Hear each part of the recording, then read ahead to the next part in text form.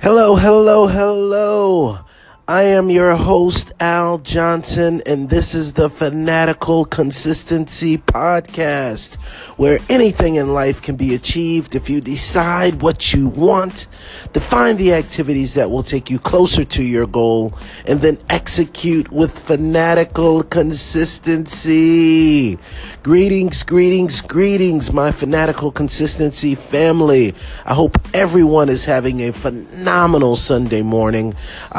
You may hear some interesting or at least different background noise, more than normal. And that's because I am doing this podcast and speaking to you from the deck or the balcony of my room at the Paradisus Cancun Resort in Cancun, Mexico. Me and my wife are here celebrating our 11-year anniversary, and we've had a phenomenal time. Had a chance really to kick back, let our hair down, and relax a little bit. But I wanted to come to you guys as I celebrate this anniversary and share with you some of my thoughts on relationship, marriage, and really two core principles, I think, that will help anyone in moving forward, whether you're married right now, considering getting married, or at least in a structured, committed relationship that you would like to remain in and make it a long-term one, maybe to reach the status of marriage or something like that. And really, it's really simple, guys, in my eyes. First and foremost, I think everyone should understand that they need to get with someone that they're friends with. You definitely have to like the person before you love the person.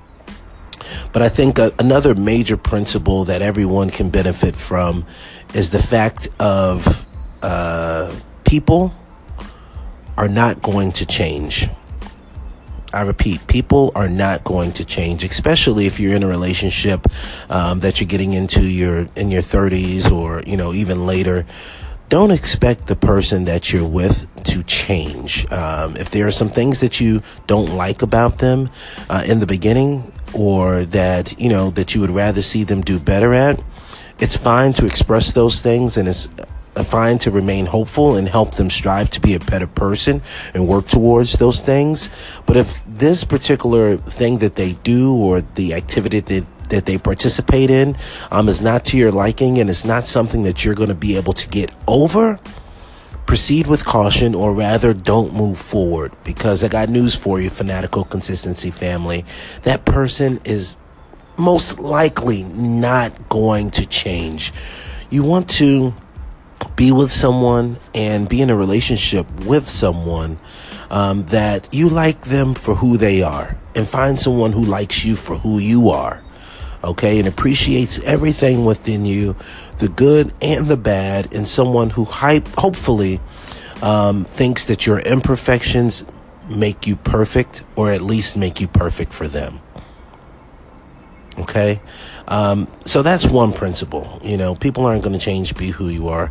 The second principle kind of flies or goes with the fanatical consistency model, and that's we also have to have fanatical consistency within our relationships. You probably heard the old adage, don't start something that you're going to have to stop.